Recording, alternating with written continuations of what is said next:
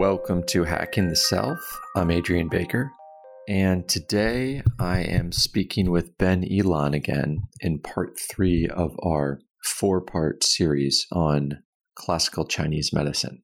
So if you haven't heard those first 2 episodes with Ben, which were on what is Chinese medicine and the differences between Chinese medicine and Western medicine, you might want to go back and check out those episodes. That said, even if you haven't heard them, you could definitely listen to this one as a standalone episode and always go back later. So this episode, we really dive into the core ideas of classical Chinese medicine theory, which are yin and yang and the 5 elements. And as Ben and I talk about at the beginning of the conversation, and as Ben is far more equipped to say than myself, as Ben is a doctor of classical Chinese medicine, I should say he's a licensed acupuncturist in classical Chinese medicine, and he studied it for 4 years in university. Classical Chinese medicine, and in particular, even just yin-yang and 5-element theory, these are extremely rich core foundational concepts that a first-year student might spend an entire year studying, and undoubtedly people dedicate their entire lives to, and are still searching through all of the nuances of 5-element theory and how they relate to each other.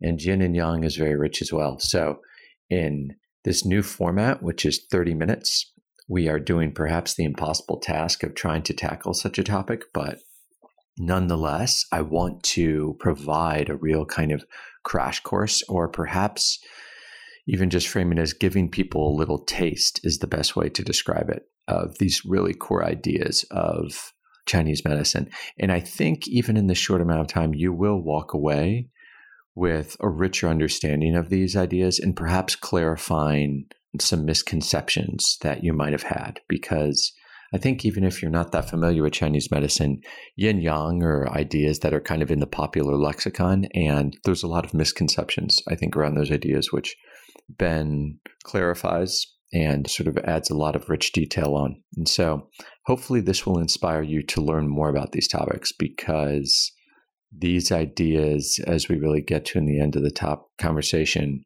can really help you to view life through a different lens, in particular towards the end of finding balance and harmony in your own life, which is really at the foundation of health and flourishing in the classical Chinese view.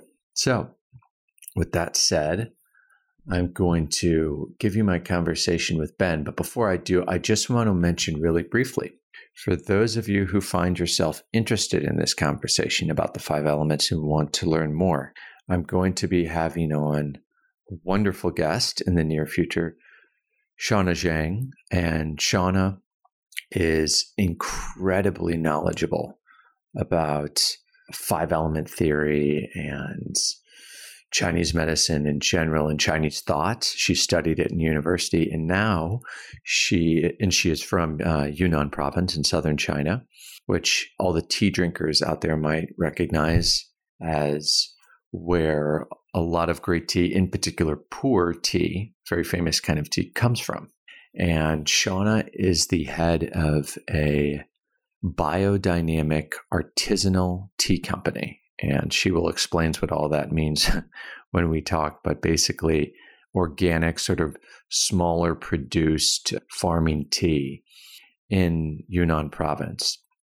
And for anyone interested in my conversations with Ben, I'm just flagging that because I've been recording with Shauna, and it's going to be incredibly knowledgeable, rich, much deeper conversations around 5 elements, simply because we focus on it in so much more depth. So I'd encourage you to listen to those when you come out. And in the meantime, if you're interested in learning more, if you go to adrianbakerqigong.com, which is my website for my Qigong practice, you will find on there in the store section an area for Wild Tea Qi. This is Shauna's company. And if you click on that and go to Wild Tea Qi, you'll find an array of things, including a book on the 5 elements in tea, which is an extremely great resource for people who are either interested in tea, or if you want to understand 5 elements, really learning it through this lens, particularly if you have any interest whatsoever in tea, will give you a much richer understanding of the 5 elements when you're beginning to apply it to a specific area, such as tea. So that's a really great resource if you want to learn more about this conversation that I touch on with Ben. I would also just add that I absolutely love her tea. It's phenomenal. And ever since I was introduced to it a few months ago, I have been drinking it daily. And it's totally changed my relationship and understanding of tea, listening to Shauna's talks or online courses or books. And the difference between drinking this tea and what I thought was quote unquote good tea, it's very apparent in the feeling just when I drink it. So if that's something, if you're a tea drinker, I would highly encourage you to head on over to the Wild Tea Chi website through my website, adrianbakerqigong.com, and check that out. And I'll say, in the interest of full disclosure and moving towards a business model where I can help to make this podcast sustainable, I'm doing affiliate marketing partnerships with any kind of products that I genuinely believe in and I've tested and I enjoy. And I'd be happy to field any questions on this. I do not put any products on the website that I have not personally been trying and heavily researched and totally endorse myself. So I absolutely believe in everything that is up there and think it's a very high quality. But if you're able to go to the website and if you purchase anything through those affiliate links, that's a great way to support the show, because we make a commission on any purchases made, whether it's on the Wild Tea Chi or anything else you see up there, which are also great. And I'll talk about at different points, such as the herbal products from Herbworks or Four Sigmatic Coffee or the White Tiger Qigong courses. And that's a great way to sort of support the show without having to actually make a donation. If you're purchasing something you already want to purchase and we get benefit, know that you're also helping to help make this podcast a sustainable project as well. So with that said, I want to give the brief introduction for Ben for those of you who have not heard his bio before in our previous 2 podcasts. So Ben Elan has been studying and practicing classical Chinese medicine for 13 years. Trained in the stems and branches acupuncture tradition, he is a certified acupuncturist, herbalist, and medical Qigong instructor. He also holds a master's degree in narrative therapy from Melbourne University. Benjamin began his journey doing community and health work with indigenous tribes in southern Israel. Today, the scope of his practice incorporates elements of humanistic psychology, ethnography, shamanism, and community work. Ben is currently practicing and teaching Chinese medicine in northern Thailand.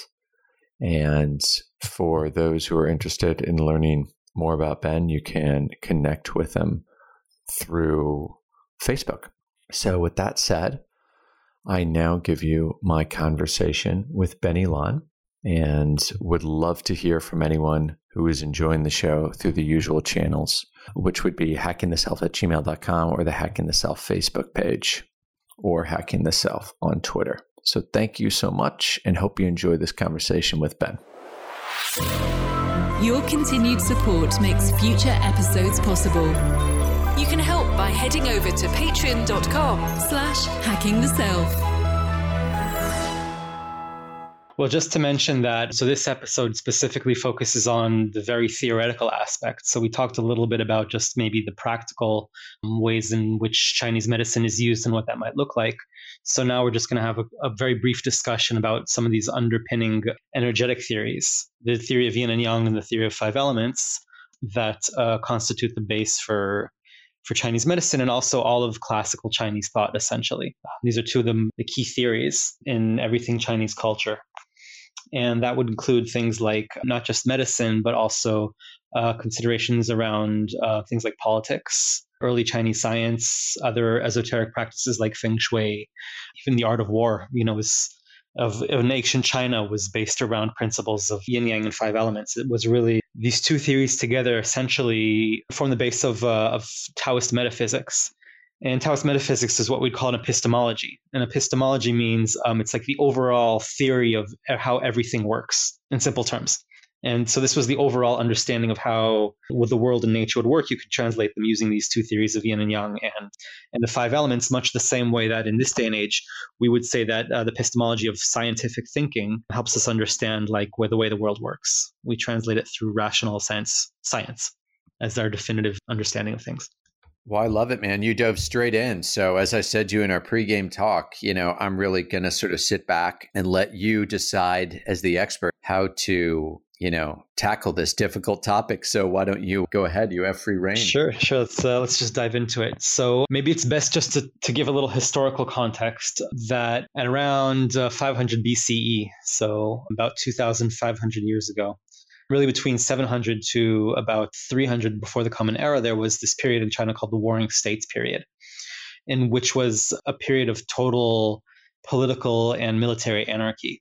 The old empires had crumbled and left countless amount of little fiefdoms and kingdoms who were competing against each other for centuries for land and resources and just dominance and survival, though as much as they could. So this is remembered in China as just a really terrible period in many, many different ways. But it had a surprisingly very positive outcome, which is that it created an environment where there was a high demand for thinkers. Princes and lords and heads of armies were always interested to hire someone who could help them think of a new way to organize their army, to organize their state, to get economic dominance quickly over the states around them, and for survival. And what that created was a situation where suddenly there was a big renaissance of Chinese thought, and this is where most of classical Chinese philosophy came from during this period. The philosophers just started popping up and getting jobs in different places. And there's many, many different schools of thought, some really wonderful theories of those who want to go into classical Chinese philosophy. But we're here to talk about two very specific ones that came out of the school of thought of Taoism, and those are yin and yang and the five element theory. So let's start with yin and yang. So during the Warring States period, so Taoist philosophers, their tendency was to try to explain politics and war and economics through observing nature. They were naturalists by nature. They spent time in nature and observing, just natural phenomena like the way things grew in animals and whatnot, weather, the way water flowed, and to get an idea, to try to get an overall arching idea of how things, how you would explain how all of nature worked, and then using that to create systems to run human kingdoms. And yin and yang was one of the most popular ones. So yin and yang, the theory of yin and yang takes all of natural phenomena and divides it into two categories. There's the yin phenomenon, there's the yang phenomenon. They're two opposing, not necessarily forces, but like two sides of a coin. They would say that you could call them two dialectically opposing forces. Now, it's not that you could consider them, yin and yang are not materials or energy. They're more like taking a natural phenomena and dividing them into like right or left, for instance. The same way that if you were to take two objects and place them next to each other, one would be on the right and one would be on the left. These are not like inherent qualities. It's just they're in relation to each other. And this is what yin and yang does. It explains natural phenomena and objects in nature as in opposed to where they are in relation to each other. Now, yang means, literally, it means the sunny side of a mountain. If you look at the Chinese character for yang, it means the sunny side of a mountain. And what they mean is that everything yang would be things that are more external or upbeat or light or masculine or active. Anything that falls into this sort of category that would be more active or sunny, let's say, the overall arching title for this would be yang, belong to this category, to these forces.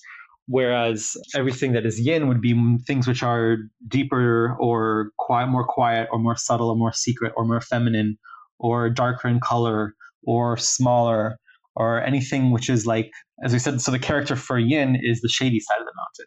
So it gives us, there's an idea. So if we take our two objects, one on the left and one on the right, and we put them next to each other and we can compare their qualities, we might find that one is more yin and one is more yang in relation to each other. For instance, one will be bigger, this might be more yang, and one will be smaller, one might be more yin.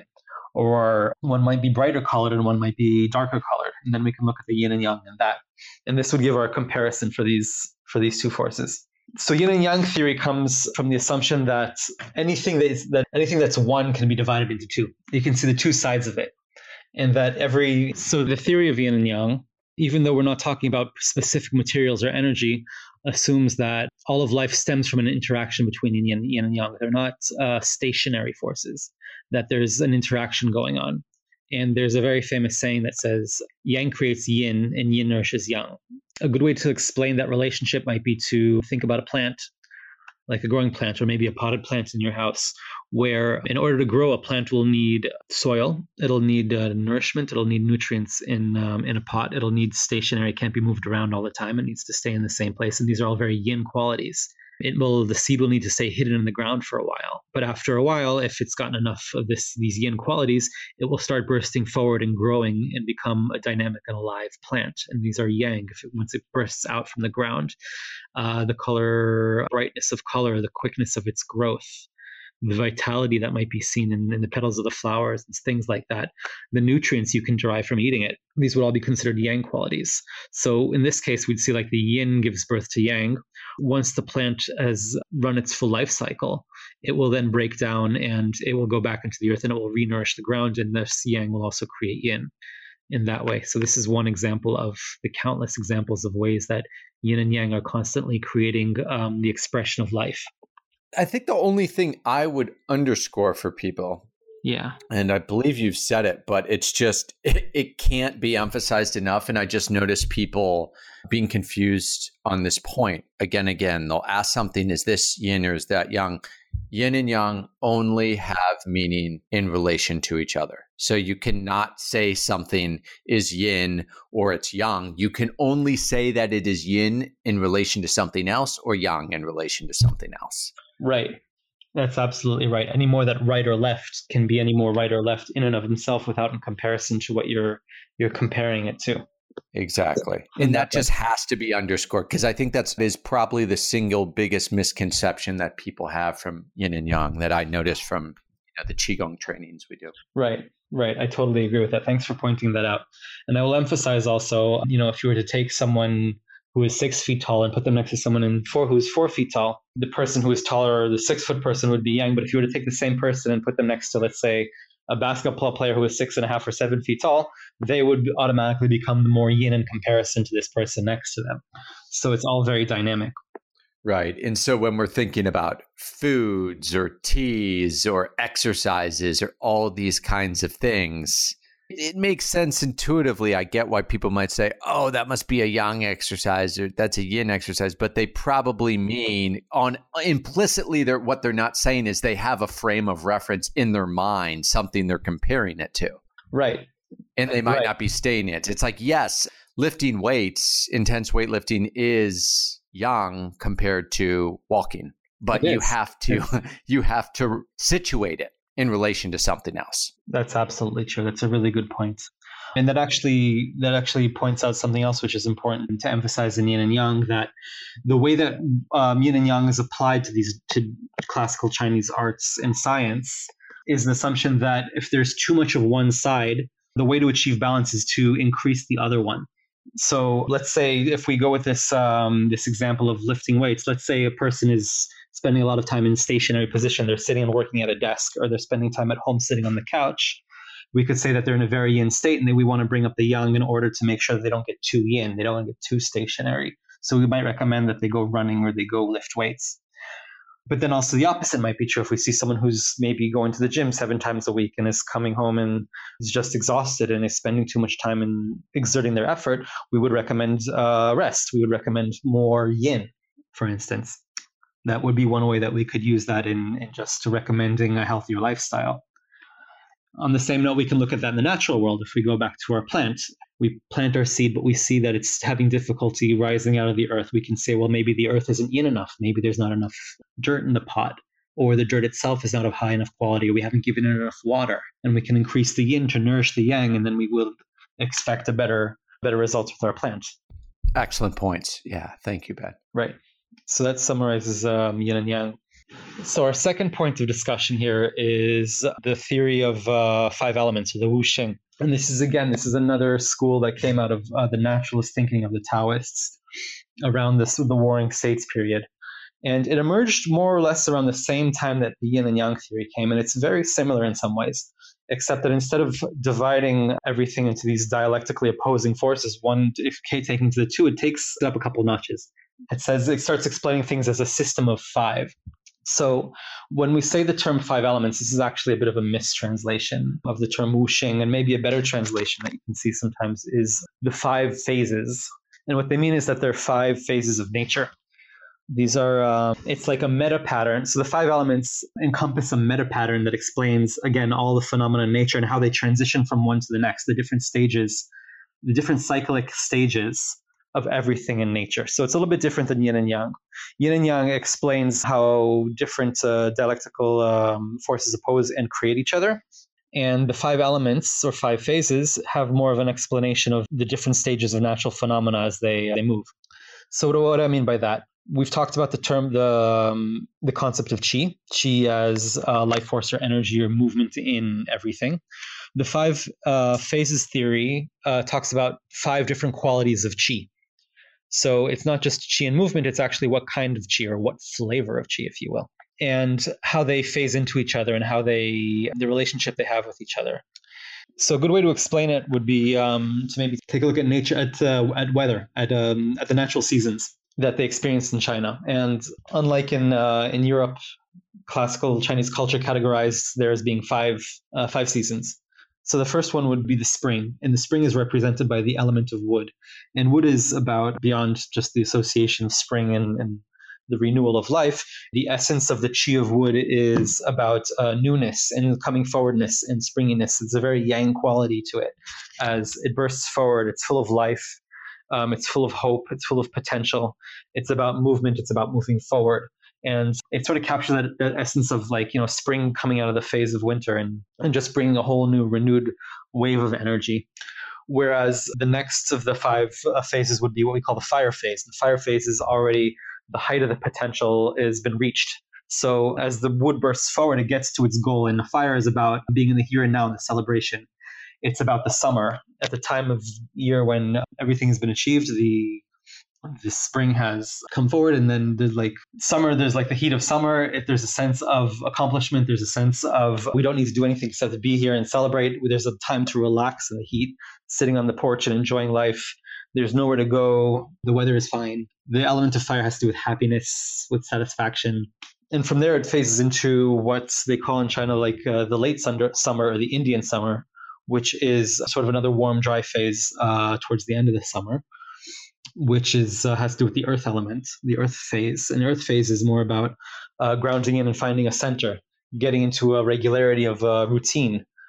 It's about monotony. It's about your digestive system.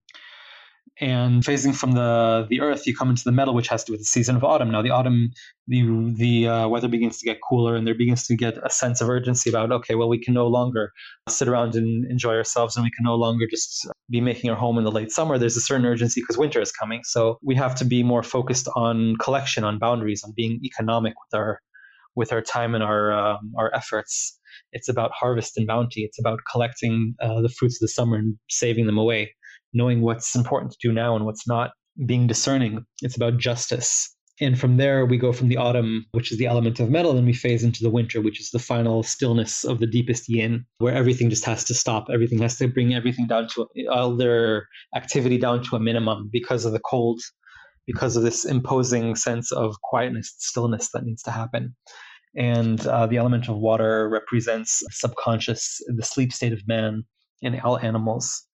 Stillness in which the deepest yin that would create life, that would create the nourishment from which life the spring can once again get created. And they say at the dead of winter, that's when the seeds deep in the ground who have been frozen and collected the cold from the winter begin their opening up, begin the activation of their yang. So spring actually starts in the dead of winter, deep down underground. It's in this deepest yin, this deepest stillness, that life starts renewing itself. And this is the cycle of the five phases. And it really represents this ever creating, ever evolving, ever going forward, but yet staying in the same place of nature, the cyclic nature of all natural phenomena. The way we might use the five elements is it gives us a much better description of, let's say, the human body. We can look at a human and discern the five elements within a human. Because we use the example of the seasons, that would be the five elements in the macro level, but it also happens on smaller levels. So as on the earthly level, we have our seasons as an expression of five elements. On the human level, we could look at a person and see the five elements within them. And yet again, we can get even from the macro more into the micro. We can look within humans' biological life-sustaining systems, and within there we also have different 5 elements. So on a human level, we'll say like the heart represents the fire, which is about the spirit of the person, and the liver represents the wood aspect, which is the liver controls the movement of the blood and the movement of the chi and the expression of the emotions. Whereas the kidneys are in charge of sort of the deeper, longer life patterns and are in charge of your life vitality, but deep in your subconscious, your nervous system. These are your water and things like that. If we zoom out, we can also say that we have that 5 phases exist on the macro level, on the ultimate macro level, on the universal level, and that there are 5, according to the Chinese traditional account, there are 5 planets, and each one controls a different element. Jupiter is associated with the element of wood, and Mars is associated with fire, and so on. And as they move through the sky, they have different effects on the Earth. And apparently, traditionally, this is the way that traditional Chinese astrology has been interpreted, as the chi, or if you will, the electromagnetic field from the planets influencing the Earth at different points in time. You're giving me such a huge download. I mean, a lot of this is new to me, I guess.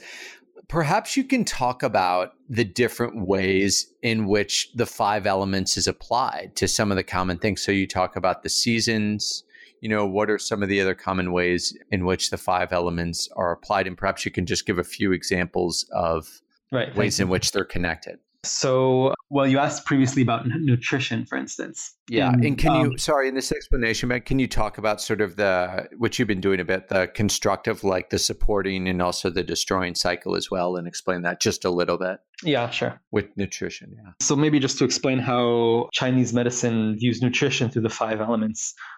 In Chinese medicine, when testing food or herbs or medicinal herbs, we'll categorize them according to one of 5 tastes, attributing them to the different elements. So, for instance, if a food is categorized as sweet in taste, it would be associated more with the earth element because earth is sweeter. So therefore, it might help your digestive system, which is associated with earth.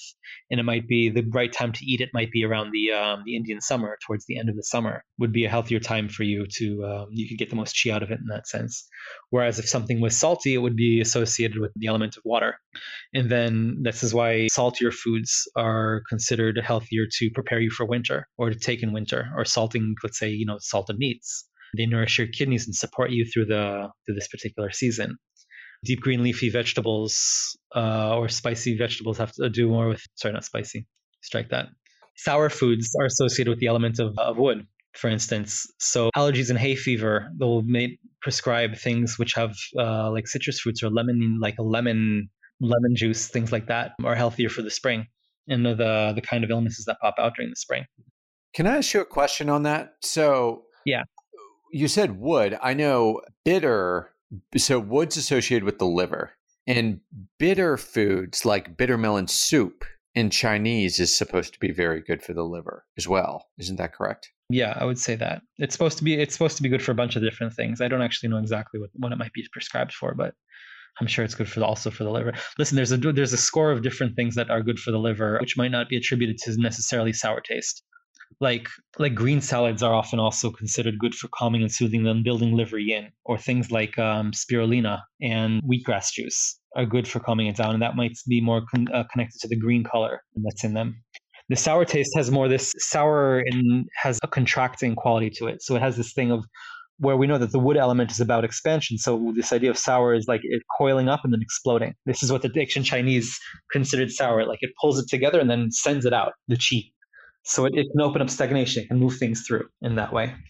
Now, there's different ways to support the liver, but this gets into the question that you were asking before, which is the different cycles of these elements. So we described briefly how each season sort of feeds the one and happens and feeds the one coming after it.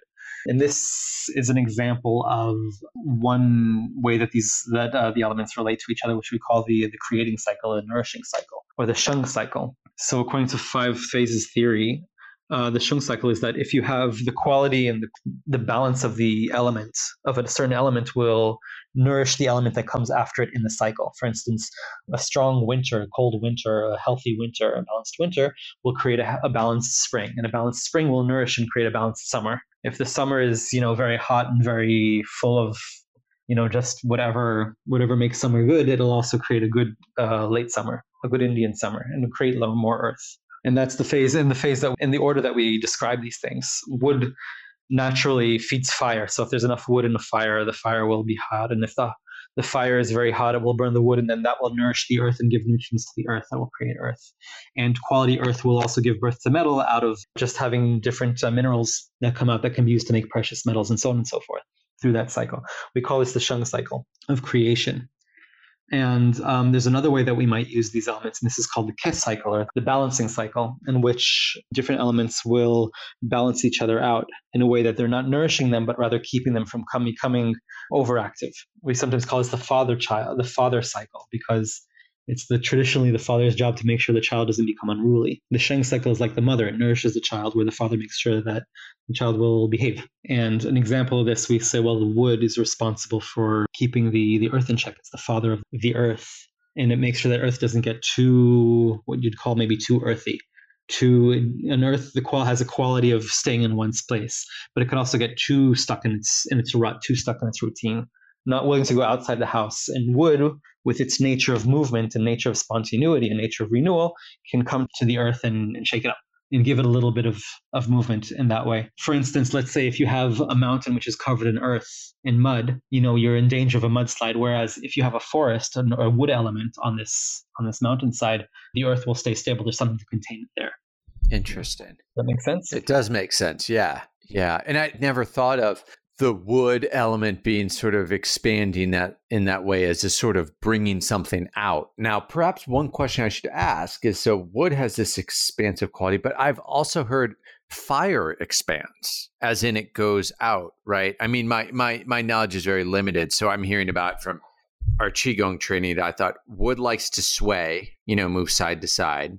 But I thought of fire as expansive. So what's the distinction between the sort of expansiveness of wood and the way in which fire has an expansive quality? Right. So it's a good question, because they're both very yang phases. The wood, we'd call the wood as like the rising yang. It's the yang as it's breaking out of its yin phase. And then the fire would be the epitome of yang. So they're both very active, and they both have certain aspects of expansion. Right. Spring into summer. Right, from spring into summer. So we might say that the wood has more of a directed energy to it. It's like, usually when I teach this, I show it physically on stage. I start walking briskly in one direction, saying, this is the wood movement. It's going somewhere. It's like a sprout shooting up. It's got direction to it. Whereas the expansion of fire is more like a dancing flame. I mean, there's definitely a lot of energy there, and it draws your attention to it. And it can send out warmth in every direction, but that's exactly it. It's not contained. It's not directed. It's emanating. It's an emanating expansion. Fire doesn't direct itself to one place or another. It goes wherever it can, wherever it's invited to. Does that help differentiate between the two? Definitely. It definitely does. Yeah. And, you can really, the subjects of 5 elements and also yin and yang, they're very, very deep subjects. And we're just really touching on this just very briefly. But, this in Chinese medicine school, the whole first year is devoted to, a large part of the first year is devoted to internalizing both of these subjects in a way of learning through example. And this was also the classical Chinese way of doing it, that there's really no real way to explain yin and yang or any of these 5 phases without just giving us like a long list of examples.